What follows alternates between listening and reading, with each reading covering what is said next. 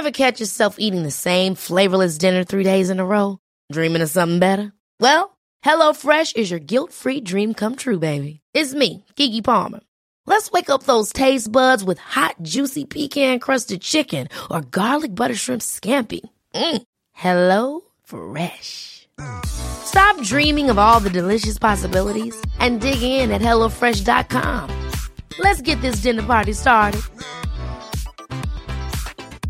Hiring for your small business? If you're not looking for professionals on LinkedIn, you're looking in the wrong place. That's like looking for your car keys in a fish tank.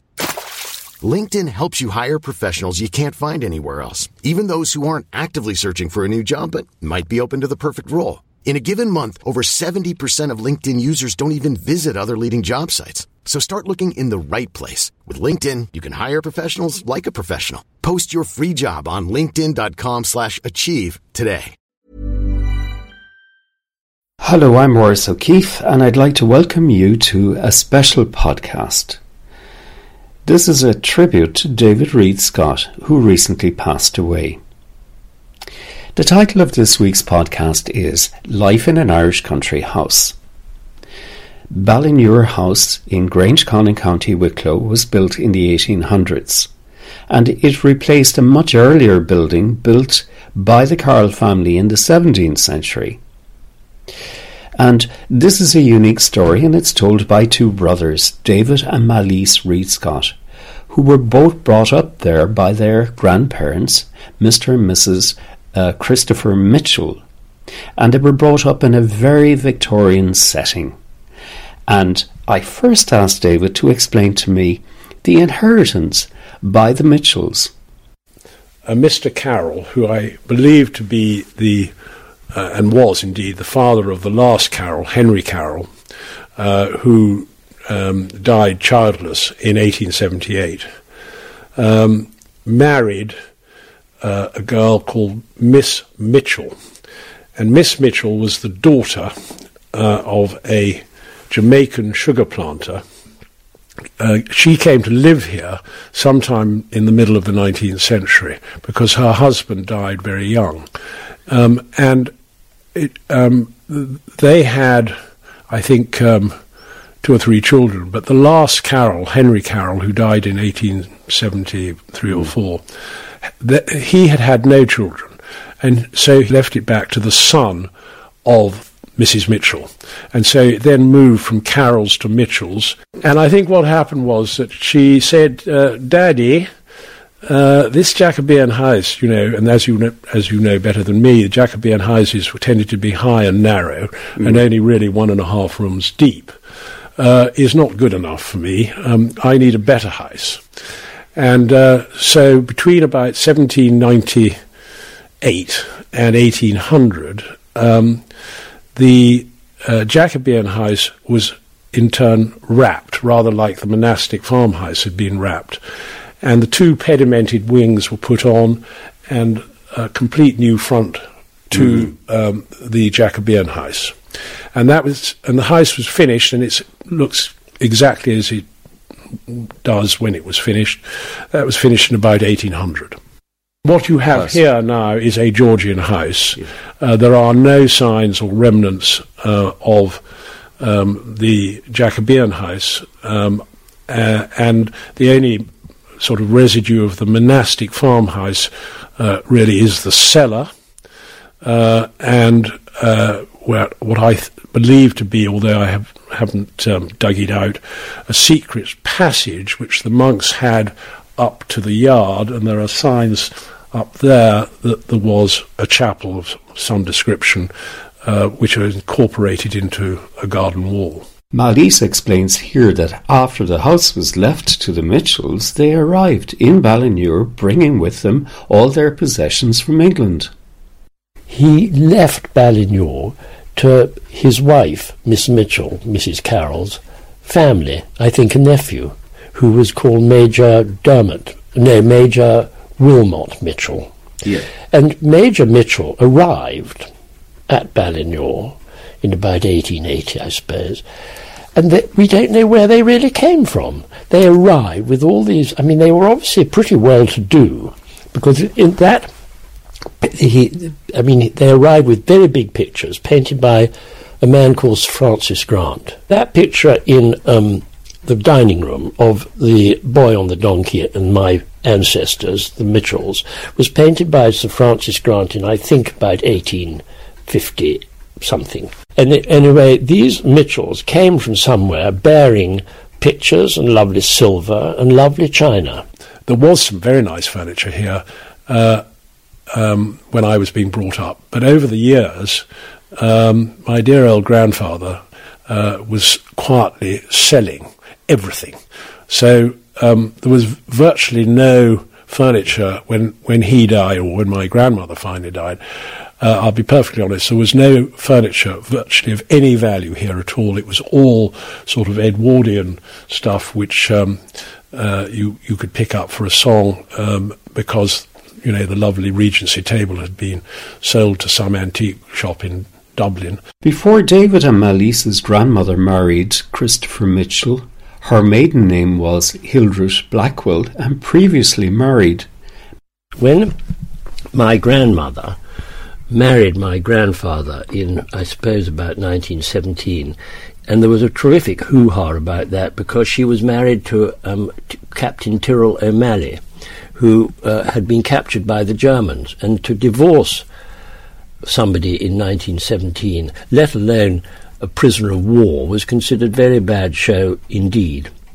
Anyway, my grandmother and grandfather got married, and they went to live in Jamaica, where he had a sugar plantation, because I think they just wanted to get the hell out of it and let things calm down, because a lot of people disapproved of their behaviour. And they went to live in Jamaica for 2 or 3 years, I think, where my uncle, David Mitchell, was born. And he very sadly was killed in 1941 at a battle called the Battle of Kerren in Abyssinia, as it was called in those days.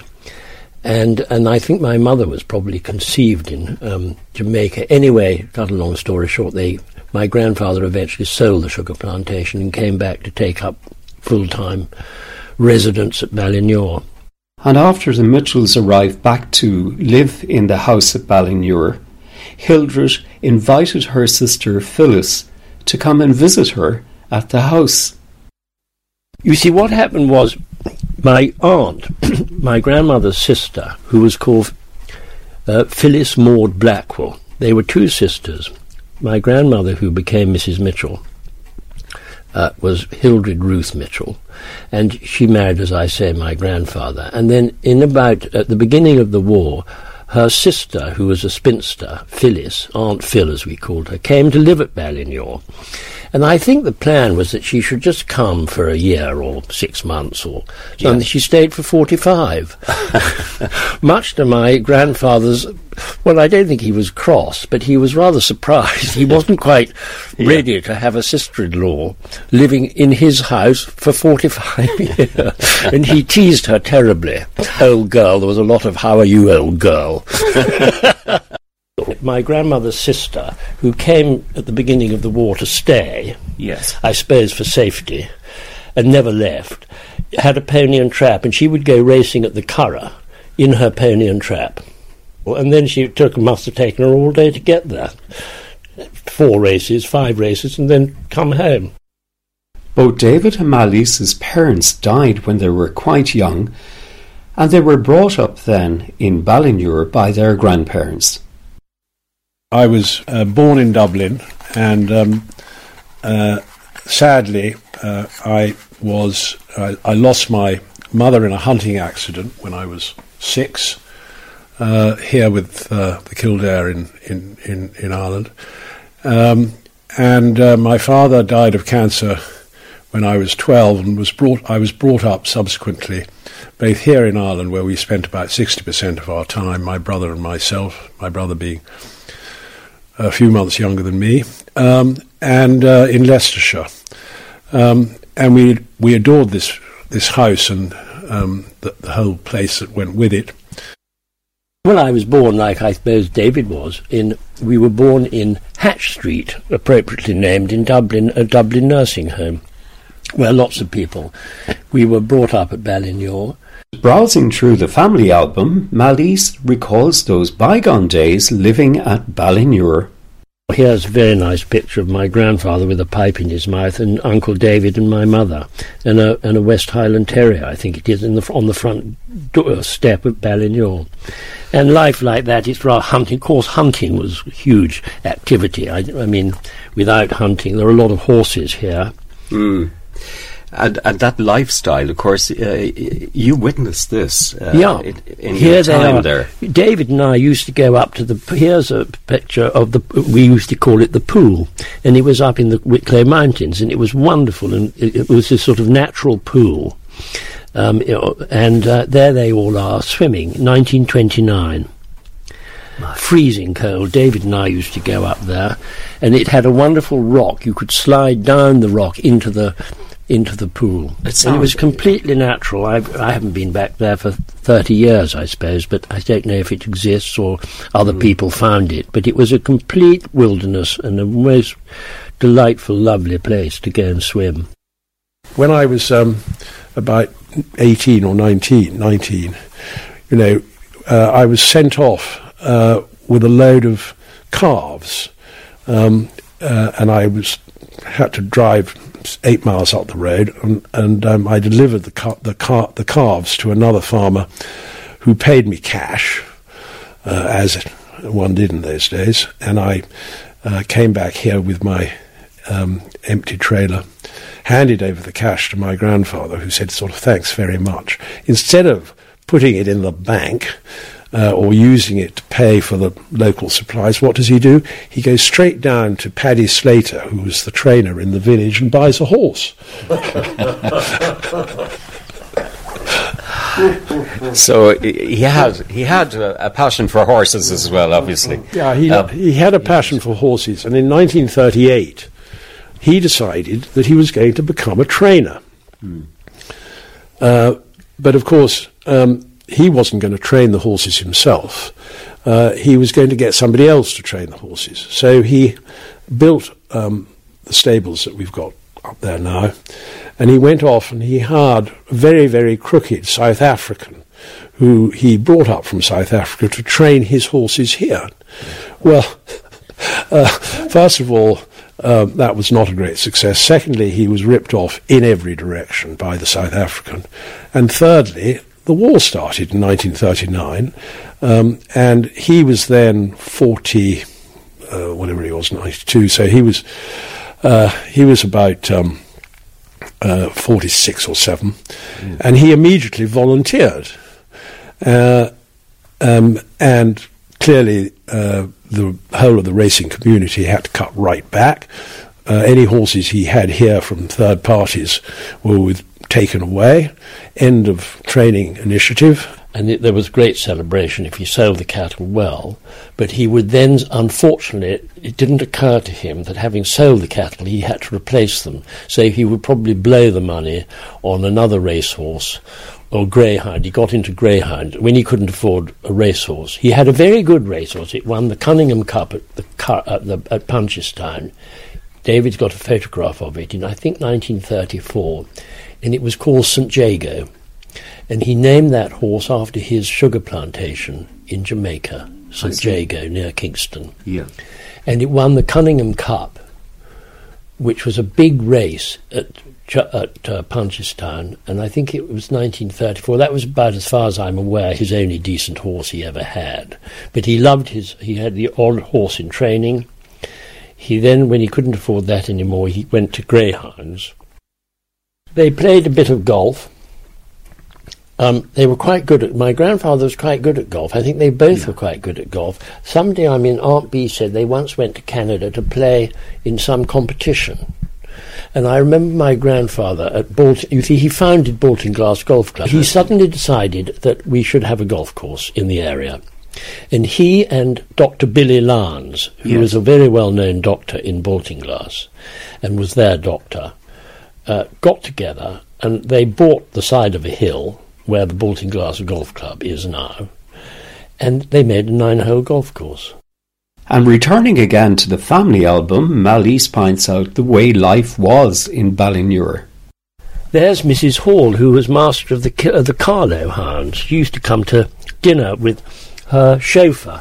And they used to go, the chauffeur used to go and sit in what we called in those days the servants' hall. And Mrs. Hall, actually she was Miss Hall, I think. I don't think she was ever married. And there she is riding side saddle. No, she is Mrs. Hall, there you are. And anyway, Naas Races, 1924. Look at the hats. Yes. I mean, my grandfather, as David might have told you, had his routine was he would get up at about 9 o'clock. They slept in separate bedrooms opposite each other at Balliol, Garendumda. And he would get up at about 9 o'clock and go and have a bath. Balliol in those days had really only one bathroom, which had a dividing partition and 2 large baths on either side, and you could throw the soap over. If you got into your bath and you found there was no soap and somebody else was having a bath, you could hear them next door having a bath. And you say, "Can you throw the soap over the partition?" And it came shooting over. You tried to catch it. And Dumdar would have a bath at about 9 o'clock.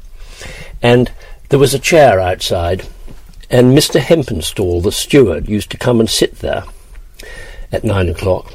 And they would have a conversation. My grandfather was lying in the bath. Yes. Sort of washing, I suppose, and shaving and that sort of thing. And Hemp, as we called him, was sitting outside and would say, "Colonel," my grandfather would say, "Now look here, Hemp, what's going on today? What are you going to do? What are the men going to do?" And he would say, "We're going to cut the oats." Her routine was she would get up, she would first, about 9 o'clock, she would go into the kitchen and sit on a stool with a slate and a piece of chalk. Right. And in the kitchen there was Mary Kennedy, who was the cook. And she would then do the meals for the day.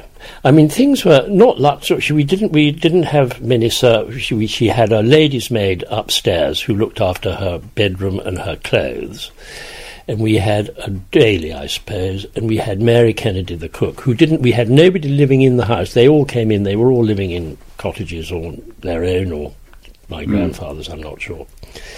And she would sit on this stool with her piece of chalk and this slate and write down what the meals were. Lunch is going to be soup and something, and then we'll push the boat out for dinner a bit and have not very much that would be exciting, except that if somebody was going to Dublin, they were always asked, "Would you please buy some fish?" Because only fresh fish, you could only get fresh fish in Dublin. So if somebody was going up to Dublin and coming back that afternoon, you knew that dinner would be sole, lemon sole or something like that, which was considered a huge luxury. I see. And I've been incredible. But she would do that. Then she would go shopping, where she would go to Dunlavin or Baltinglass, having made some telephone calls. And as I say, she wouldn't ever get out of the car. She would just arrive outside the shop and toot loudly, and the shopkeeper would come out carrying a box of whatever she had ordered on the telephone. And while looking through this family album, Malice really captures life and how it was really lived in those days in an Irish country house. I'm looking at my grandmother in her garden hut. There was this lovely wall garden, and as David will have told you, she spent all afternoon there. And there were herbaceous borders and rock gardens and the spring garden and the rose garden. She wasn't remotely interested in growing vegetables like most people are now. She just loved her flowers. And she would send up a note to the gardener, Joe, saying, "I want 3 onions, 5 leeks, and then I want 2 delphiniums, 4 gladioli, because I'm going to do a huge," which she did, terribly old-fashioned, but she did these enormous flower arrangements in the hall, in a vast vase, huge vase, and they were about 4 feet tall. And a great rug was laid out, and she then sat there and did these flower arrangements, and then somebody would come and clear up all the leaves and the cuttings and take it all away. And there was this flower arrangement which lasted about a week. But the communication between Joe and my grandmother was pretty poor. It was notes. So Joe was the gardener? Joe was the gardener. And what was his surname? Whelan, Whelan, Joe Whelan. He was a lovely man. He did mostly the vegetables and a few jobs for her, but she and my great-aunt, my grandmother's sister, Aunt Phil, would go up to the garden and spend all afternoon there. Oh, I see. And they were wonderful gardeners. Yes. I don't think they ever went abroad much. I think my grandparents once, or my grandfather once, went with his sister, Aunt Claire, to Madeira. That was considered a huge and exciting trip. I mean, life was going to the west to fish, which they would go to Connemara and fish. Where would they stay? They had great friends called the Odlums. And they stayed at a house called Inver, which was a house on an island. And you went across a bridge which was supported by barrels. I see. You parked the car not on the island. You couldn't get across the island except on this bridge, this rope bridge, which had barrels on it. So you walked across with your suitcase, Amazing, I imagine the midges were appalling, and they loved the Odlums, and the Odlums owned Inver, and it's somewhere in Connemara, and they did. Those were the days when there was good fishing. The grandparents, who were wonderful people, and my grandfather was a sort of scion of the Kildare Hunt and the Kildare Club and so on, and the racetrack. Their money, to the extent they had any money at the beginning, had all been spent on mainly horses of one kind or another. Well, I mean, as boys, the routine was at Ballignor, David and I would go out riding. We always had ponies, and we would go out riding with 3 million flies, and you had to trot. In those days, you see, people don't realise now, due to insecticides, you don't have these flies anymore. I mean, you do, but not in... But I remember going riding, and the sky was dark with flies and horseflies around your pony's head, so you had to suddenly canter to get away from them. So that's what we did. My grandfather was very good with hounds, and he actually was so good, he went off to be amateur hunt. I mean, he was master of the Kildare, joint master of the Kildare with a man called Major Beaumont, who lived at Harristown. Yeah. And then he was amateur huntsman. He hunted the hounds, and then he went off, I'm not quite sure when, and hunted the Kilkenny at the request of Lady MacCalmont. And I'm not sure what years we are. I suppose this is between the wars. He would go down to Kilkenny and hunt the hounds for her. And he was very good. He was a lovely, small, most attractive, amusing, charming man. And I remember on Fridays, he would go into the bank in Dunlavin. Dunlavin in those days had a bank, and he would collect the wages, which were in a sort of sack, small sack. And he would come back, and in the afternoon, I suppose about 3 o'clock, or it may have been Friday morning, I can't remember, the men would line up outside what was his study, which is, that back drawing room. I do, indeed. They would be out, and they'd come in through the window, and he'd say, that'll be, hello, Stephen. I remember there was Stephen, Bill Byrne, and there were about 4 or 5 men, and they would pick up he'd count out their wages, 9 shillings and 6pence, or whatever it was. Wow. And he would count it out, and he would sometimes say to David or me, David was twerp number 1, and I was twerp number 2. And they say, all right, twerp number 2, you come and help me do the wages. It was like a pay parade. It was like an army pay parade, actually. Ballignor Estate was running into financial difficulties, and David here explains the reason why this was happening. The money came from 2 sources.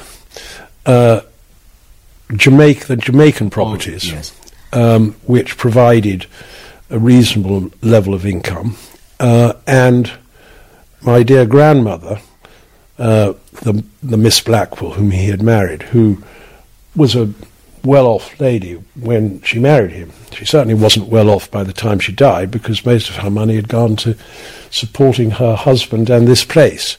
And there was very, very little left. And we're talking about, I think her estate, when she died in 76, totaled £8,000. The things began to get difficult during the early 30s, when the great crash came in the US. Sugar went to a penny a pound, and the result of that was that there was no money coming from the Jamaican estates anymore, and he subsequently had no alternative, because he had no means of funding the deficits. He had to sell the Jamaican estate, and that was sold in 1933 at absolutely the bottom of the market, and thereafter things got financially much tougher because there was no money. Financially hopeless. He didn't understand running the place at all, and that you had to reinvest and I do not remember in my years that any redecoration of the house. I think they were running out of money pretty rapidly. I don't ever remember my grandmother saying, "I'm going to have some new curtains," or "I'm going to repaint some room." It just didn't happen. They just lived there. The only thing that they did, my grandmother did, was in the spring she changed the covers on the chairs and sofa. There were winter chairs and sofa covers and springs. Obviously the spring ones had sort of roses on them. Yes. Were a chintz. And that's the only token of sort of interior decoration. And it was lack of money that had caused the problems with the house, and also, of course, during the late 40s and 50s. I mean, Ireland generally was in a pretty desperate financial and economic situation. The Land Commission was at work, distributing property all over the place. And the farm just sort of ticked along, and it made a tiny bit of money, but didn't really make much of a contribution towards maintenance of a property like this. Yeah. And land was £30 an acre. Yes, imagine. And he sold, you see, at Ballinnor, I can't remember the years, David will know, but he sold Ballinnor Park and he sold the lower land. There wasn't very much land. When I was a child, I think we had about 750 acres. The place had never been very large. I think in the land register of 1870, Ballinnor had about 1,350 acres, and it was steadily sold off to finance living here. And my grandfather, in his latter years, sold a lot of land, and we went down from 750 to 280. And currently there's about 300 acres here. And here both brothers, David and Malise, talk about their education. We were then sent to a prep school in Broadstairs called Wellesley House. That was because another Miss Blackwell, Barbara, had married the headmaster called John Boyce. And so we were sent to Wellesley House. And was she your aunt? She was a cousin. I would think she would been my mother's first cousin, another first cousin. And we went to Wellesley House, and then we went to Eton, where my father had been. My father rather intelligently put us into, because we were so close in age, and probably quite competitive with each other. There always has been brotherly rivalry. We love each other very much. Well, I'm speaking for myself. I love him. Yeah. But we always had a bit of rivalry. So Daddy, I think, spotted this somehow, and he put David into his old house, Yes. With the same housemaster, but of course inevitably due to the lapse of time the housemaster had changed. Daddy was in a house called Leggy Lambert, his housemaster, but by the time Davy got there, Leggy Lambert had become vice provost and a new man had taken over called Fred Howe. And I went to a house called Mackingdale's, David Mackingdale having been exact contemporary of my father's at Eton, and they were friends. Oh, I see. So we both did 5 years or whatever it was at Eton. David then went on up to Lincoln College, Oxford, to read history. I attempted to go and read history at Christ Church, Oxford, but I did so badly because I was rather a good, well, David was too, actually, but I was rather a good games player, and I didn't really concentrate hard enough.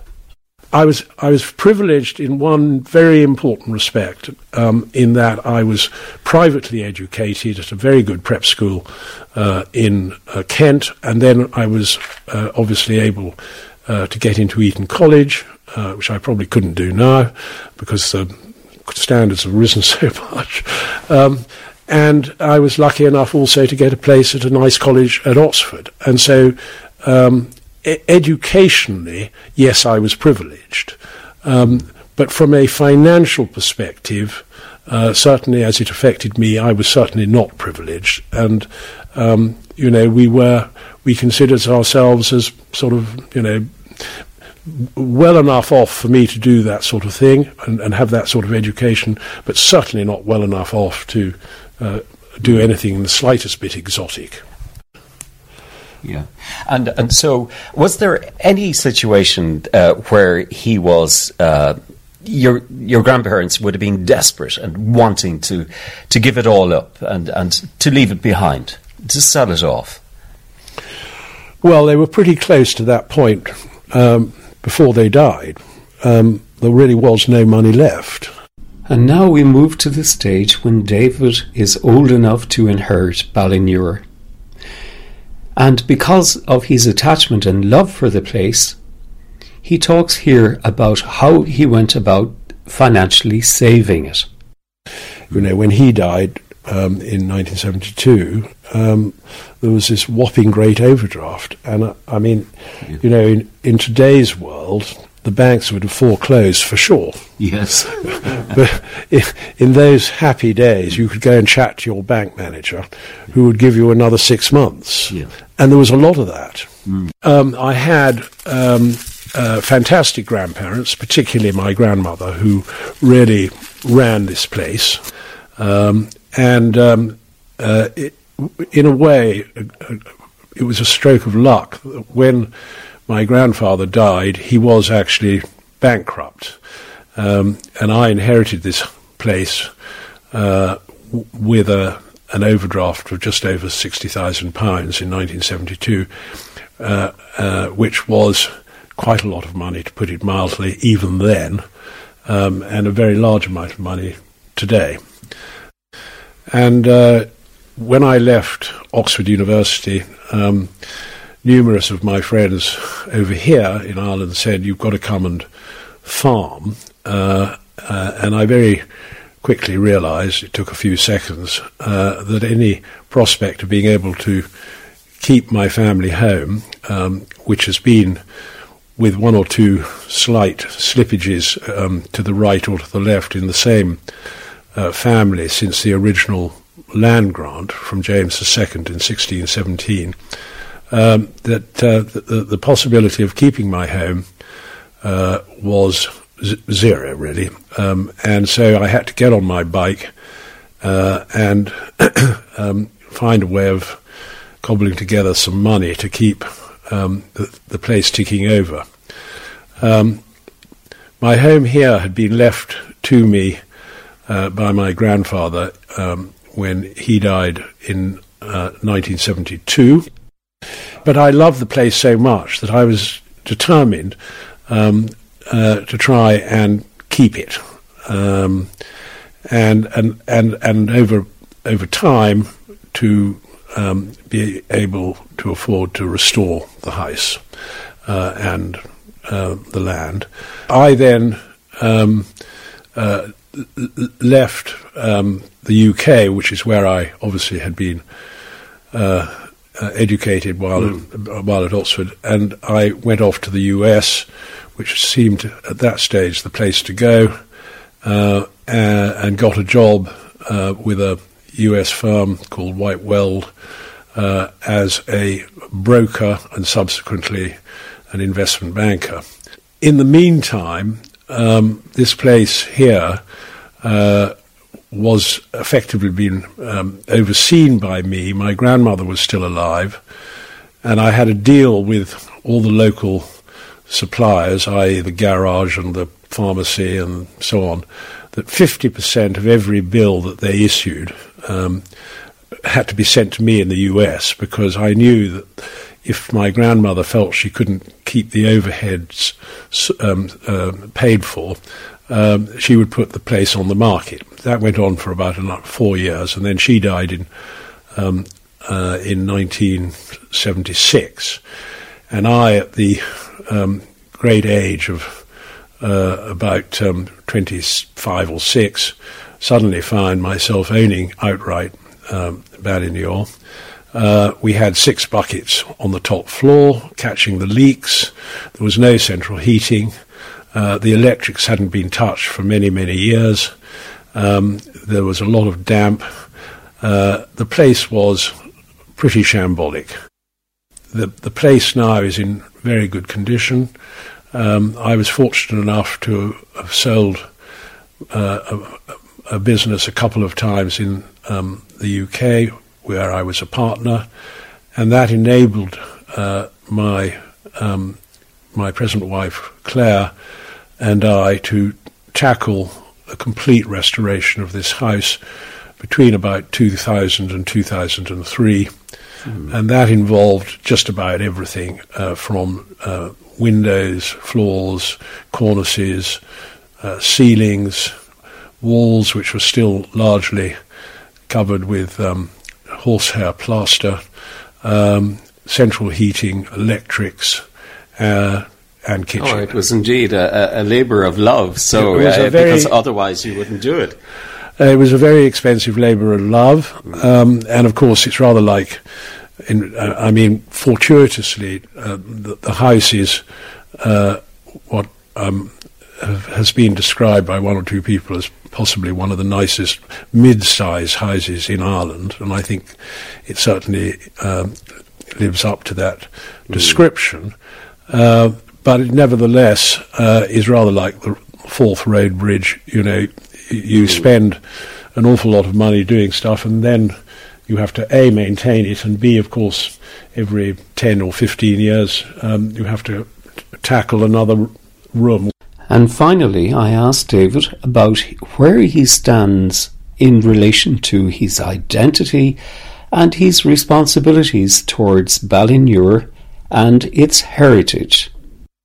Of course, there is a sense of responsibility, and, you know, you could almost say this house has never been on the market, which it hasn't, that one is no more than a tenant for life, really, and I would very much hope that my son, who is currently 17, who actually loves this place almost as much as I do, that he will be able to keep it and keep it ticking over. Do I expect him to come and live here? No, certainly not initially. But I would expect him to use it very much as I've used it. That is to say, to come here on a regular basis, oversee the property, and hopefully there will be enough money for him to maintain the property, which certainly wasn't the case for me. I see myself as Anglo-Irish, and have always seen myself as Anglo-Irish. And what does that mean, in effect? That I've got a great affinity for Ireland. I love the country, I love the people. I always support, always have done, Ireland in any international rugby match or any other sporting competition. And I've been lucky enough to have built up a small group of friends, which has obviously widened greatly over the years, over here. And this was this was always regarded by me as my home. We had a house in London, and when we lived in New York, we had a flat in New York, or Saudi Arabia had a house in Saudi Arabia. This has always been home. Well, we've come to the end, and I hope you enjoyed listening to Life in an Irish Country House, which we have dedicated to the life of David Reid Scott, who recently passed away. If you would like to hear the full interview, you can find it at irishlifeandlore.com. I'm Maurice O'Keefe, and thank you for listening. Hi, I'm Daniel, founder of Pretty Litter. Did you know cats tend to hide symptoms of sickness and pain? I learned this the hard way after losing my cat, Gingy. So I created Pretty Litter, a health monitoring litter that helps detect early signs of illness by changing colors, saving you money and potentially your cat's life. Pretty Litter is veterinarian developed, and it's the easiest way to keep tabs on your fur baby's health right at home. Go to prettylitter.com and use code ACAST for 20% off your first order and a free cat toy. Terms and conditions apply. See site for details. Hey, it's Paige DeSorbo from Giggly Squad. High quality fashion without the price tag. Say hello to Quince. I'm snagging high-end essentials like cozy cashmere sweaters, sleek leather jackets, fine jewelry, and so much more. With Quince being 50 to 80% less than similar brands. And they partner with factories that prioritize safe, ethical, and responsible manufacturing. I love that. Luxury quality within reach. Go to quince.com/style to get free shipping and 365-day returns on your next order. Quince.com/style. Hold up. What was that? Boring. No flavor. That was as bad as those leftovers you ate all week. Keke Palmer here, and it's time to say hello to something fresh and guilt-free. Hello Fresh. Jazz up dinner with pecan-crusted chicken or garlic butter shrimp scampi. Now that's music to my mouth. Hello Fresh. Let's get this dinner party started. Discover all the delicious possibilities at HelloFresh.com.